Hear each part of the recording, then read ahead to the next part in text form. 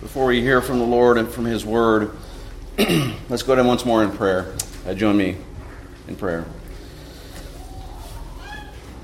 Dear Lord, our Heavenly Father, we come again before You, confessing from our hearts, Lord, what a privilege we have in being in Your presence this morning. And we pray, dear Lord, as we are here, that You would give us ears to hear, give us eyes to see, open our hearts, Lord, to receive from You. We pray, Lord, arrest our attentions, remove all those distractions that swirl around in our minds, all the things of the world, all the affairs of our life. Lord, we pray, arrest our attention. Help us to hear and to receive Your Word now. Help us to bend our lives and our wills towards You. We pray, Lord, that the instrument of Your Word this morning and the meditations of all of our hearts would be acceptable in Your sight. We pray this all in Christ's name. Amen.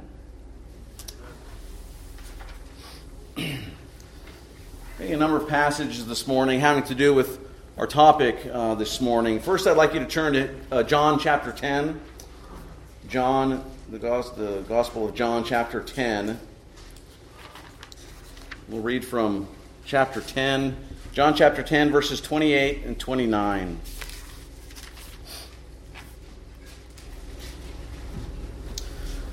If you give your full attention, this is the Word of our God. Jesus says, I give them eternal life, and they will never perish, and no one will snatch them out of my hand. My Father who has given them to me is greater than all, and no one is able to snatch them out of the Father's hand. And then turn over, if you would, to the Epistle of Peter, 1 Peter, first chapter. 2 verses from 1 Peter chapter 1, verses 4 and 5. I'll start in verse 3, verses 3 to 5 of 1 Peter chapter 1. Blessed be the God and Father of our Lord Jesus Christ. According to His great mercy, He has caused us to be born again to a living hope through the resurrection of Jesus Christ from the dead, to an inheritance that is imperishable, undefiled, and unfading, kept in heaven for you, who by God's power are being guarded through faith for a salvation ready to be revealed in the last time. And then finally turn back to Ephesians, Paul's letter to the Ephesians chapter 1. Ephesians 1, verses 13 and 14.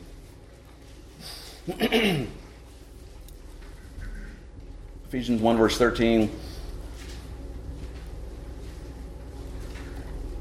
In Him, that is Christ, you also, when you heard the word of truth, the gospel of your salvation, and believed in Him, were sealed with the promised Holy Spirit, who is the guarantee of our inheritance until we acquire possession of it, to the praise of His glory. So far, the reading of God's Word. May He add His blessing to it. Pardon me. Well, last week I confessed to you my ignorance regarding horticulture and things having to do with flowers and gardening. This morning I have another confession of my ignorance. This morning, that is having to do with canning and preparing jars of fruit to keep them from spoiling. They're called preserves, right? They're called preserves because they have been preserved from going bad, or they've been preserved to stay fresh and edible. And I can't help when I think of this idea of canning and preserving these goods, I can't help but see the connection to what we just read in Ephesians, to the believer, where the Christian is sealed with the Holy Spirit. And even in 1 Peter, our reading, he is sealed, he is kept, he is preserved. And that's a beautiful imagery, right, as we think about it. This beautiful imagery, that old way of preserving fruit. Because of my ignorance, I had to ask about this to Mrs. Garbarino yesterday. And she reminded me that our grandmothers would pour wax onto the top and seal the fruit, to preserve it. Well, we come this morning to the fifth and final petal of the flower of grace that we've been looking at. And the P, right, we come to the P at the end of that flower, the tulip. And that is the perseverance of the saints. There are many who have commented on this doctrine of the perseverance of the saints, that it would be better to refer to it as the preservation of the saints. The preservation of the saints. And why is that? It's because they want to emphasize the active party, right? Preservation better amplifies the key active party in what we are talking about. Preservation better expresses that it is the saints that are preserved unto glory. God is the one who does the preserving. Perseverance, you see, can lead some to think that it is the saints, the believers themselves, who are preserving themselves. But nevertheless, if we keep this distinction in mind, that the saints are persevering. Why? Because the God of grace, right? The grace of God is operational in his or her life. That is why they are persevering. That is why they are preserved. If we keep that in mind, the old language, the standard understanding of this is acceptable. The perseverance of the saints, the end of this look at the doctrines of grace, the tulip, our beautiful flower, the tulip. We have seen that this summary of God's way of salvation brings into crystal clarity the sovereign grace of God, the sovereign grace of our sovereign Lord. And these doctrines of grace, they teach us how God works in our lives to bring us to Christ and to carry us throughout our lives to the end point of that pilgrimage, the termination of that heaven itself. God begins and God ends this process. In this final point of our journey, the P, the perseverance of the saints, is what we're looking at this morning. This, of course, is the teaching from God's Word that we saw very succinctly and clearly in the New Testament reading this morning that Elder Mitchell read to us from Philippians, right? Philippians chapter 1, one of the chair passages, the key passages that tell us this very thing. Where Paul said, I am sure and confident, right? I am sure or I am confident of this, that he who began a good work in you will bring it to completion at the day of Jesus Christ, right? Paul is confident. He is sure that what God began in their lives, the lives of the Philippians, from that moment that they believed, that they received the gospel in faith and repented, Paul says God would perfect it. He would bring it to completion, bring it to its mature endpoint.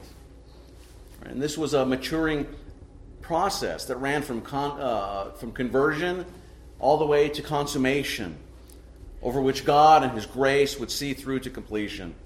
Paul said that this was begun by God in them. Of course, last week we learned what that beginning was. Right? It was irresistible grace. It was the work that was begun in them, was the work of the Holy Spirit.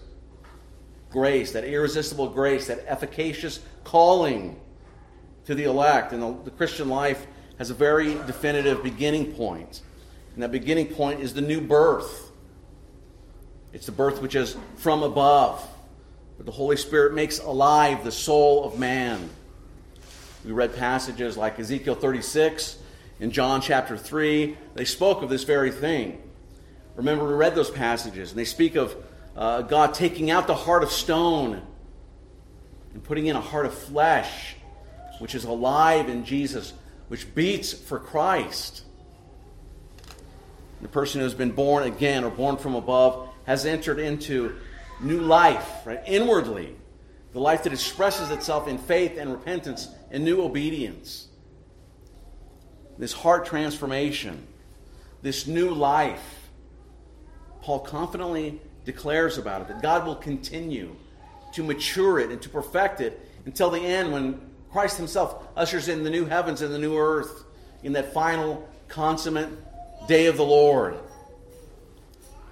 And the maintaining of the work and the maturing of the work until the end is the grace of God in the perseverance of His people, the perseverance of the saints. And the idea that a person can be born again of the Spirit of God and yet somehow fail to continue in the Christian life, fall short of heaven, is an idea that is completely disallowed when we look at verses like this. For the one in whom God began a good work, God will confidently bring them to completion in that last day. Is that a reason for thanks and praise? Absolutely it is. Absolutely. So let's look now more closely at this idea, this perseverance of the saints, these truths about the perseverance of the saints. And we'll look at three things about this doctrine. First, we'll see that perseverance is made certain by God. Perseverance is made certain by God. And there's an outline in your bulletin. I think my bulletin has the numbers reversed, but disregard the numbers. The first thing is that perseverance is made certain by God. The second thing is that perseverance is made clear through through holiness and love. It is made clear through holiness and love. And then thirdly, perseverance makes confident in faith. Makes confident in faith. But first, point one, perseverance is made certain by God.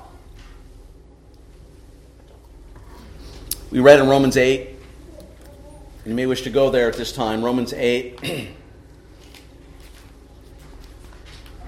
Romans chapter 8, verse 28.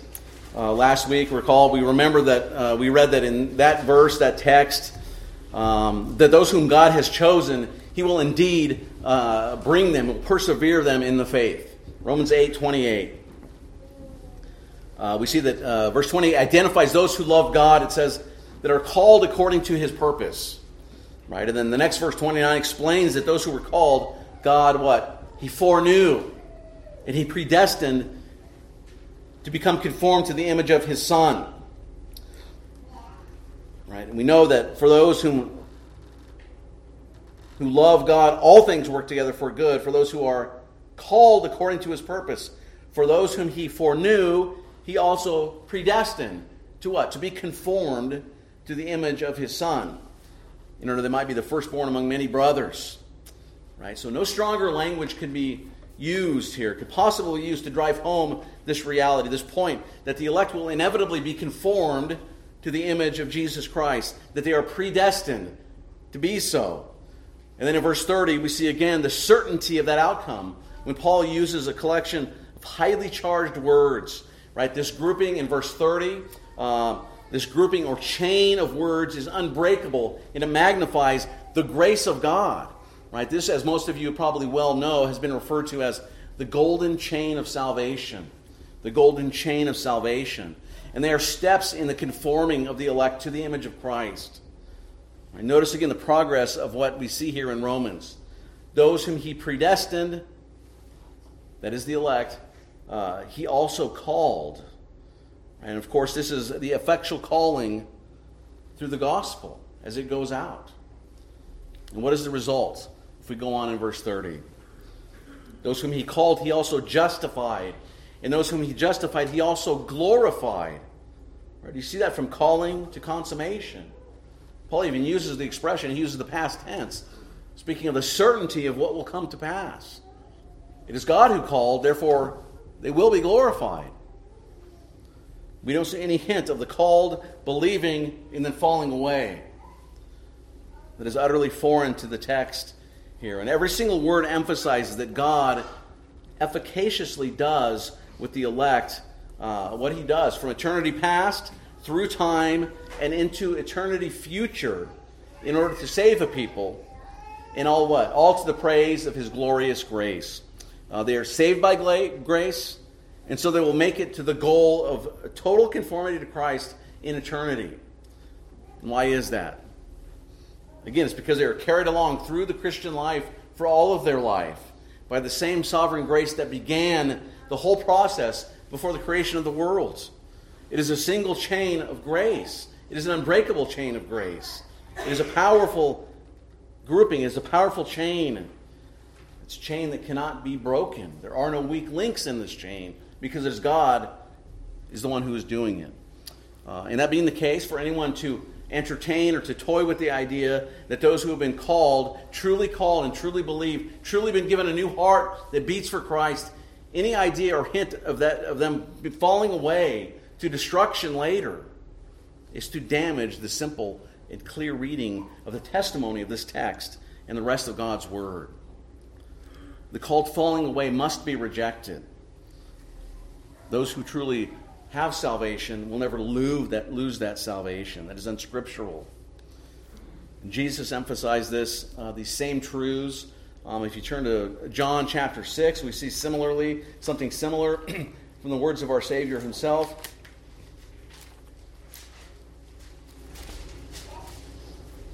Yes, John 6, starting at verse 38, which reads this: "For I have come down from heaven not to do my own will, but what? But the will of him who sent me. And this is the will of him who sent me." What is it? Verse 39. "That I should lose nothing of all that he has given me, but what? But raise it up on the last day. For this is the will of my Father, that everyone who looks on the Son and believes in him should have eternal life, and I will raise him up on the last day." Jesus said that he came from heaven to do the will of the Father.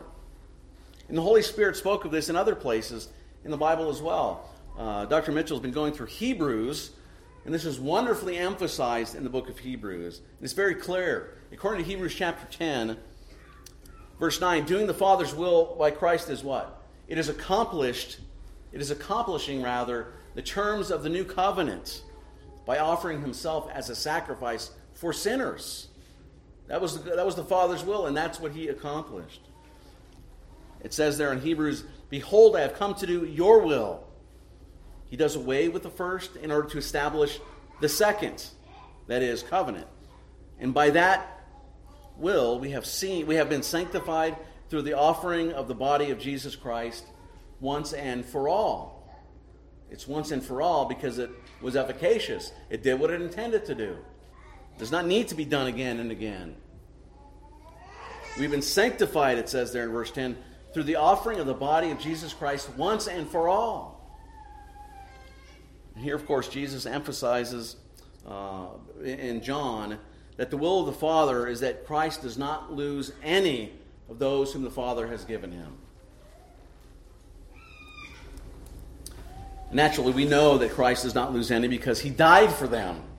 He secured the terms of the covenant in his blood in their behalf. This is manifestly clear as that's why we read the verses. That's why I read the verses I did at the beginning of this message. From John 10, from 1 Peter 1, from Ephesians 1. And if we look back at John 6, where we are now, and we read there of another golden chain, right? This time from the lips of Christ himself. The Father's will from eternity past, which sent Christ to save the elect, it is fleshed out in time by them believing in him. And in that they possess eternal life. And Christ will indeed, assuredly, without fail, raise them on the last day, which will be the inauguration of eternity future. And again, we're face to face with the sovereign grace of our sovereign God. The sovereign grace of God in saving sinners. Christ, it says there in John, will lose none of those given him by the Father. He will lose none of them. They believe, resulting in eternal life. And that life presses forth. It is preserved. It perseveres until the last day. Any idea of having saving faith for a time and then falling away to destruction, again, it does violence to these texts. It does violence to these golden chains, as we see, as we saw from Paul's epistle to Romans. It would do violence to the same in John chapter 6 here. For the one having saving faith, he will never fall away. He is secured. He is sealed. And I pray for you this morning, brothers and sisters, as you sit here this morning. I pray that it describes you. I pray that you have responded in faith to the call of the gospel to repent and believe in Jesus, to place your faith in Christ. If you have not, that is still his call to you. Even right now, repent and believe in Christ. Trust in him. believe him, trust in him, that he has fulfilled the demands of the law perfectly, that he has underwent the punishment you deserve, did it in your place. Receive him, rest in him.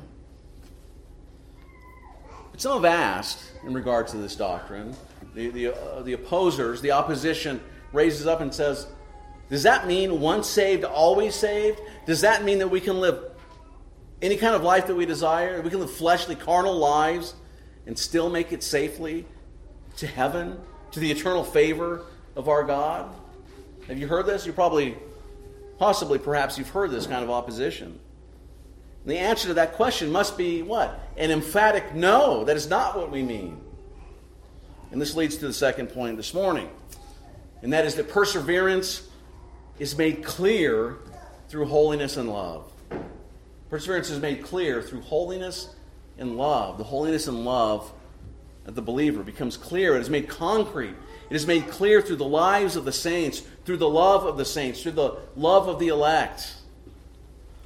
The certainty of the elect's eternal salvation does not allow us to conclude that human responsibility has been negated or done away with, and that we need to do nothing, therefore. We are saved unto what Ephesians 1 told us? We are saved unto good works. Right? They flow from new birth. God's grace is not merely a decision. His grace is not merely a disposition towards sinners. God's grace is also a dynamic in their lives. Right, do you see that? I hope you do. Right? The grace of God is a decision to save people apart from what? From any foreseen responsibility, their response, or ability in them. God's grace is a disposition of God, of forgiveness and justification, apart from any merit in the sinner. But God's grace is also a dynamic. It is a dynamic which motivates, which empowers and carries through to completion the reality of Christ in the lives of his people. We must indeed keep in mind that though God's grace undergirds all that is accomplished in our lives, we really and genuinely do things that God requires of us. We are free from our sin and from the guilt and from the bondage of those things. We're also free to what? We're free to obey from hearts of love and gratitude. Notice how the Apostle Paul, he links these two things together, God's grace and human activity, in 1 Corinthians chapter 15, verse 10. 1 Corinthians 15:10, we see these two things. It says this, But by the grace of God I am what I am, and his grace towards me was not in vain. On the contrary, I worked harder than any of them. Though not I, he says, but the grace of God that is within me. Right, so these two things are so interlaced and intermingled. They flow from the heart of the one who's been given new life. And even though Paul makes it perfectly clear that it is he who is laboring, yet it is ultimately the operation of God's grace in his life. Grace is the dynamic at work in Paul. Is that the dynamic power of God's grace? Is it at work in your lives, brothers and sisters? Do you find yourself seeking to please Jesus day by day out of gratitude for his marvelous grace to you? For the Father's unconditional election and the Son's substitutionary suffering and the Spirit's grace in transforming your heart to long for fellowship with God. Is that you, brothers and sisters? Is that true of you? Jesus said in John chapter 8, if you abide in my word, then you are truly disciples of mine. And you shall know the truth. And the truth shall what? The truth shall set you free. Jesus had many disciples who eventually walked away from following him. Remember in chapter 6. But the true disciples, those who had been really transformed by the Spirit and the word of truth, were characterized by what? By abiding in his word. Abiding in the word of Christ. By doing so, they would consequently be free. They would be free. Jesus explains this is freedom from sin. Freedom from sin. The real disciples of Christ continue to an ongoing relationship with the Word of God. That relationship was called abiding in the Word. And so to abide in the Word is to make the Word your mental and your moral environment. The environment out of which you conduct all of the affairs of your life. To abide in the Word means to read it, to study it in private with your family, here at church, with your friends, and of course to hear it as well in church for your own edification in Christ.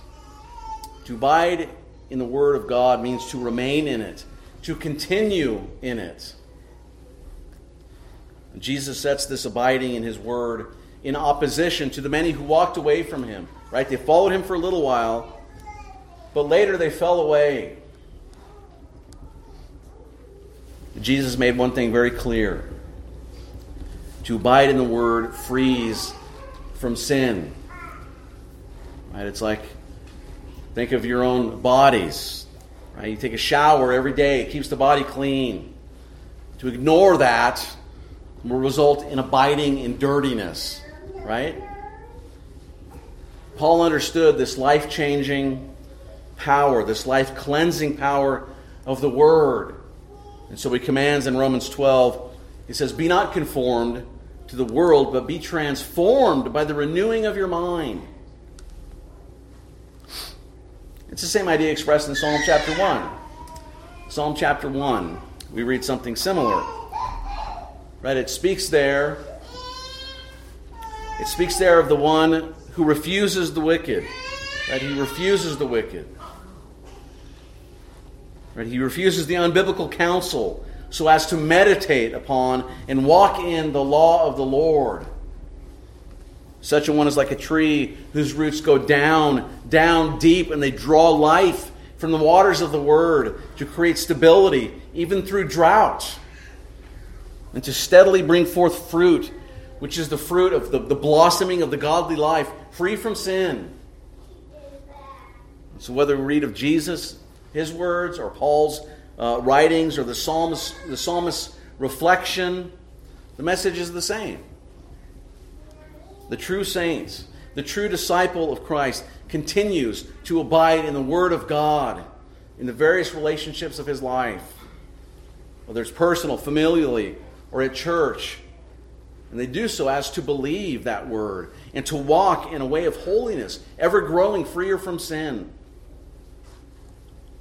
And so we will either abide in the Word and fall away from sin, or we will abide in sin and fall away from the Word.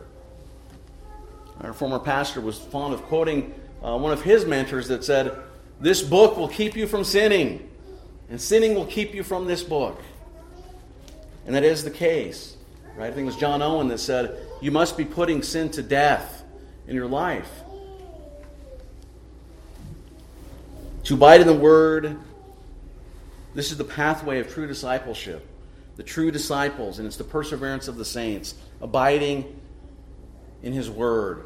Well, if that's true, that the saints do indeed persevere unto holiness by abiding in the Word through faith and obedience, what about the passages that warn us about falling away? Those are in the Bible. There are many passages that talk about this. If the elect will persevere unto salvation of their souls, why does Scripture warn us against falling away unto damnation? Right? Why are those in there? And that question brings us to the third point in our sermon this morning. The third point in the sermon: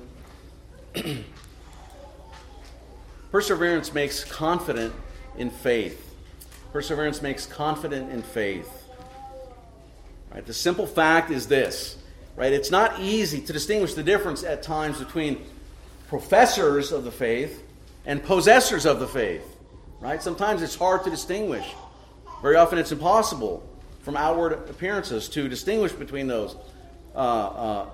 Because true possessors of the faith and the mere professors are very similar. Because the factors which actually distinguish those two are the invisible operations in the heart, right, of the Spirit on the heart. And they can very much appear alike. They both participate in the common practice of the Christian faith, in the operations of the visible church. Even some operations of the Holy Spirit are common to both. In this closeness, right, this closeness outwardly between the elect and the non-elect, right, the possessors and the professors, within the boundary of the covenant community, it mandates what? Because this is a reality, we must preach and we must warn the visible church. And we address the whole body of the professing church as a unit. And we warn with the epistle to the Hebrews, right, which says in chapter 3, it says, take care, brothers. Right, it's a letter to the church. Take care, he even says, brothers, lest there should be in any of you an evil, unbelieving heart, leading you to fall away from the living God. For we have come to share in Christ, if indeed we hold our original confidence firm to the end. Right? So the author of the Hebrews, the book of the Hebrews there, says that he says this to the whole congregation. The warning is addressed to all of them as brothers, even though some would prove to be unregenerate and mere professors of the faith. Most would prove themselves to be partakers of Christ, right? That's what he refers to them as. But only, right, it said, if they continue to hold fast from the beginning to the very end, right? Only time will tell, right? They had made a beginning, but only those who hold fast to the end have truly become partakers of Christ in the truest sense of the word. This perspective of looking at the whole body, right, as a covenant community over which flies that banner of the Lord's name. Yet it's a body, right, they used to refer to it as a mixed body, a corpus that is mixed. A body which in some will fall away from that body. Some will fall away from Christ. It's reflected repeatedly through the book of Hebrews. There's lots of warning in reference to, like the Israelites of old who went through the desert. They did not mix what they saw with faith. In many instances, the single factor that will distinguish between these two, mere professors from true possessors, has to do with time. Right? Time will tell. It's a phrase that we've all used. When you don't know for sure the character of someone, the true character, we find it hard to predict the result of their declared intentions. We sometimes say, only time will tell. I remember when I played sports when I was younger, this was the case. Some people would come and begin the year with the best intentions and excitement and vigor. When they were new, all we could do was to assess whether they would persevere, whether they had the stamina and the heart, and whatever factors that were needed to continue on in that sport. All we could do was say, well, only time will tell. Time alone will tell if they had the endurance and the spirit and the talent or the grit to continue on and to play and succeed. Or if they would give up when they got dirty or when they got bruised and they would quit. How would we know? Only time will reveal this. Only time will tell. Only time would tell if they would fall back and stop pressing forward, or if they would rely on others and leave their teammates in bad situations. Would they do that, or would they persevere? Only time would tell. Time would tell because time is the litmus test of a person's true colors. We cannot see a person's character or their heart. And that's the same today with you and I, and all in the church. We can't see the heart.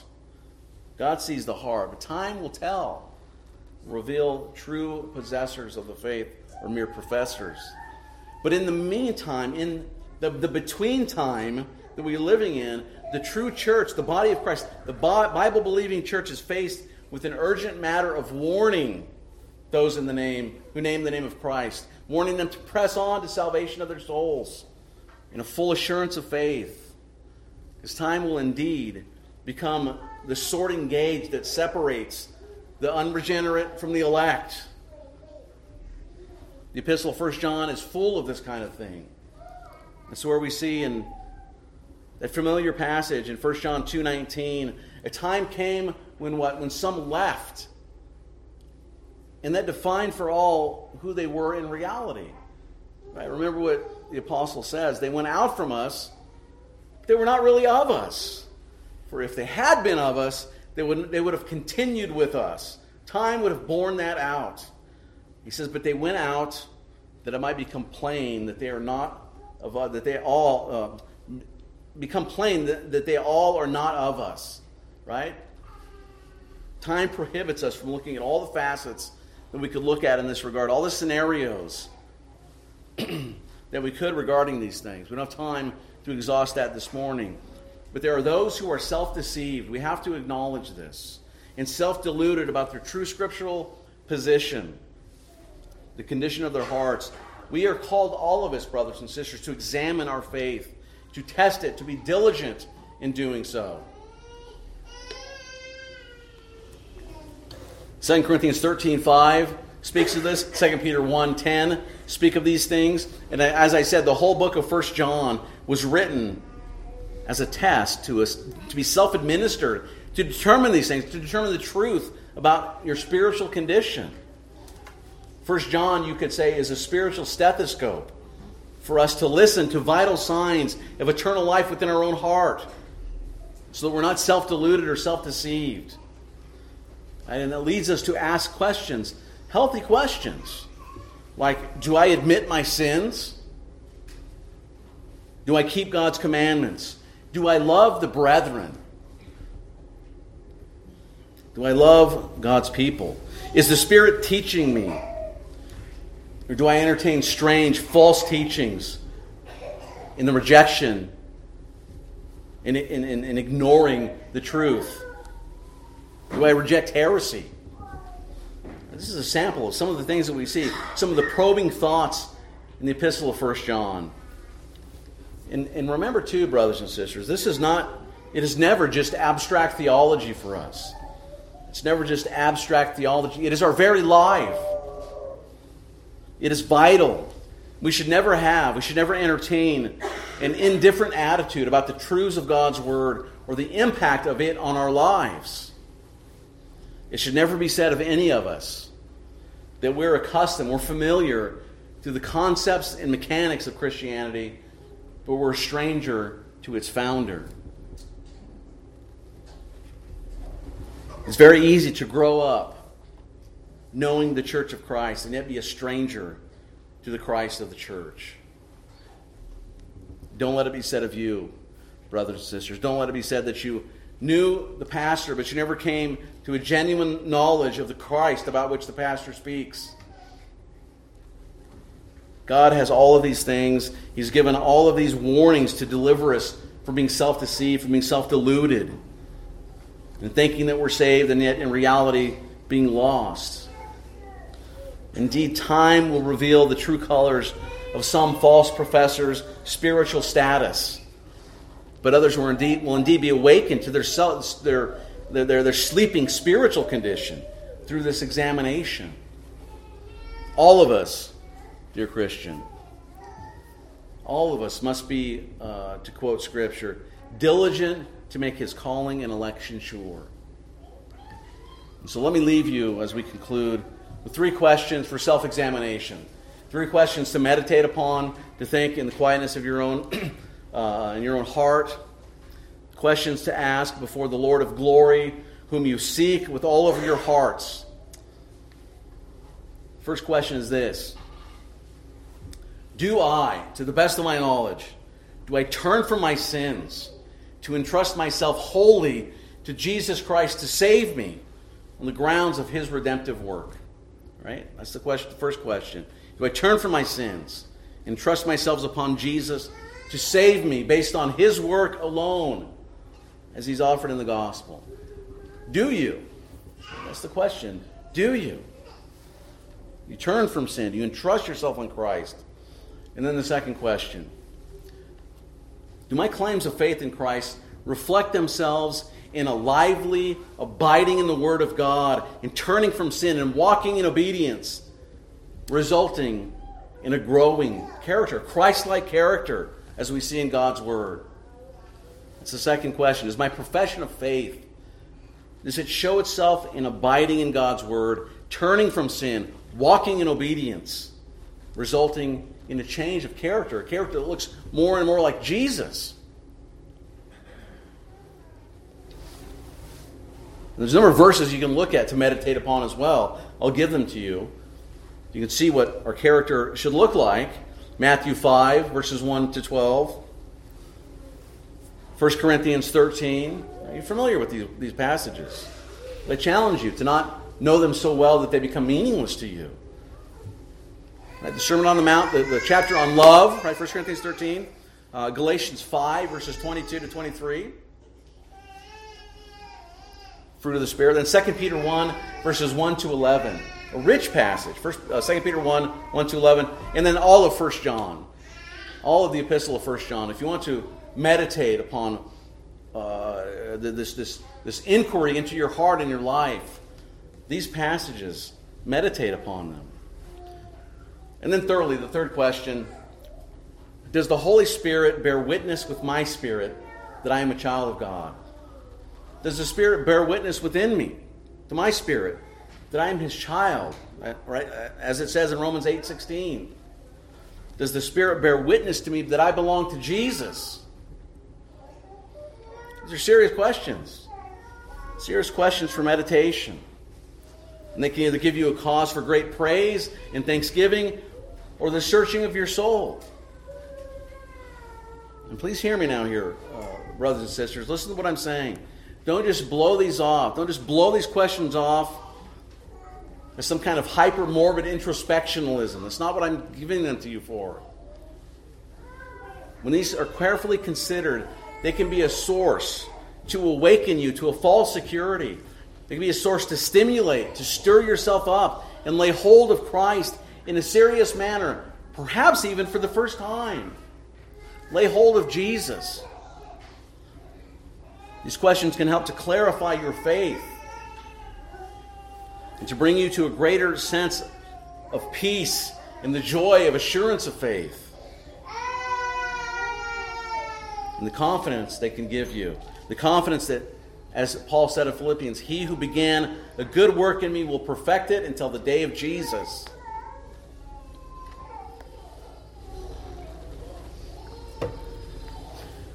And so to conclude, we've seen here that God's grace takes a totally depraved sinner, right? The T, a totally depraved sinner. Takes him by electing him from eternity past, removing the guilt and power of his sins in the death of Christ, and quickening him, making him alive with the life of the Spirit, and therefore transforming him into a holy, persevering child of God, a saint, a holy one, headed for the perfections of eternal glory. That is a glorious journey, dear Christian. His salvation is of grace, grounded in eternity, and secured in the redemption of Jesus Christ. And his perseverance in holiness and love all throughout this life, concluding in eternal glory, is equally guaranteed by grace. Yet grace does not remove the human responses of faith, right? Of faith and of repentance and faith. We're striving against sin, which we all should be doing, and towards good deeds of love in grateful obedience to God. Rather, grace is the dynamic that undergirds all of that. And so all of us must solemnly consider our spiritual status and not simply shrug our shoulders, ascribe all things to God's sovereignty. Right? We're not lazy fatalists. May it never be said of us that we are lazy fatalists just because we believe in the doctrines of grace. We are not indifferent to an impersonal, detached mechanism. We must examine ourselves to be sure that we are in the faith. We must pick up the spiritual stethoscope and listen to see if our heart is beating to the rhythm of a new song. Right? A new song. Sung only by those redeemed in the blood and seated in the heavenly choir of the Lamb. Is that you? Is that true of you? And lo and behold, our personal, dear, and precious Savior, who loved us and gave his all for us, he does what he promises. He does what he promises. Praise God. The Spirit does indeed for those who belong to Him and are living by the power and presence of that self-same Spirit. He gives them that which they seek, the precious assurance of their faith. Assurance that they belong to another. They are not their own. They belong to Jesus, who gave His life for them, who bought them with the costly price of His own blood. And He ever lives to make intercession for them. Isn't that a wonderful thing, dear Christian? Isn't that a wonderful thing? Isn't ours a wonderful God, Father, Son, and Holy Spirit? May we ever praise Him, this one who will gloriously and powerfully preserve us to that very last day and into eternity with Him. Amen.